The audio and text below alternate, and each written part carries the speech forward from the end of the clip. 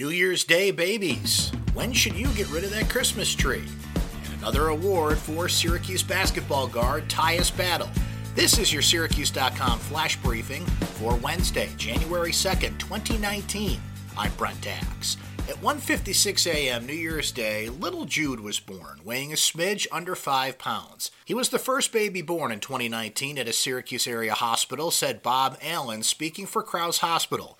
The hospital saw 6 babies born by 11 a.m. on New Year's Day, with a couple more on the way. 3 people were injured early New Year's Day after a shooting at a large house party on Cannon Street near the intersection of Forest Avenue in Syracuse, according to Syracuse police. Police say it appears someone began firing shots into the crowd during the party. There are no suspects at this time. The investigation is continuing, and Syracuse area police are asking anyone with information to contact them at 442-5222 or use the SPD Tips app. All calls are kept confidential.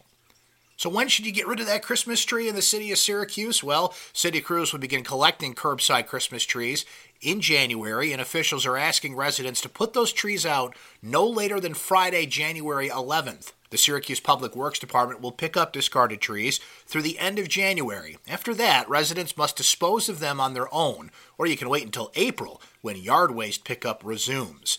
Trees should be placed in the yard near the curb, not in the street, and make sure you've got all the ornaments, tinsel, lights, and that tree stand removed. Syracuse basketball guard Tyus Battle's perfect performance from the field against St. Bonaventure was enough to make him the ACC Player of the Week in the conference's final weekly awards of 2018. It's the second time that Battle has won the weekly award this season. He's the only player in the ACC to have named Player of the Week twice this year. Battle had 21 points on an 8-for-8 shooting performance against St. Bonaventure. The Orange open up ACC play on Saturday in South Bend against Notre Dame. Well, we're looking at a cloudy and colder day in central New York here on the second day of 2019.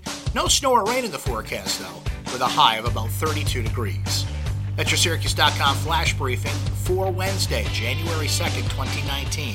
Happy New Year, everybody. I'm Brent Dax.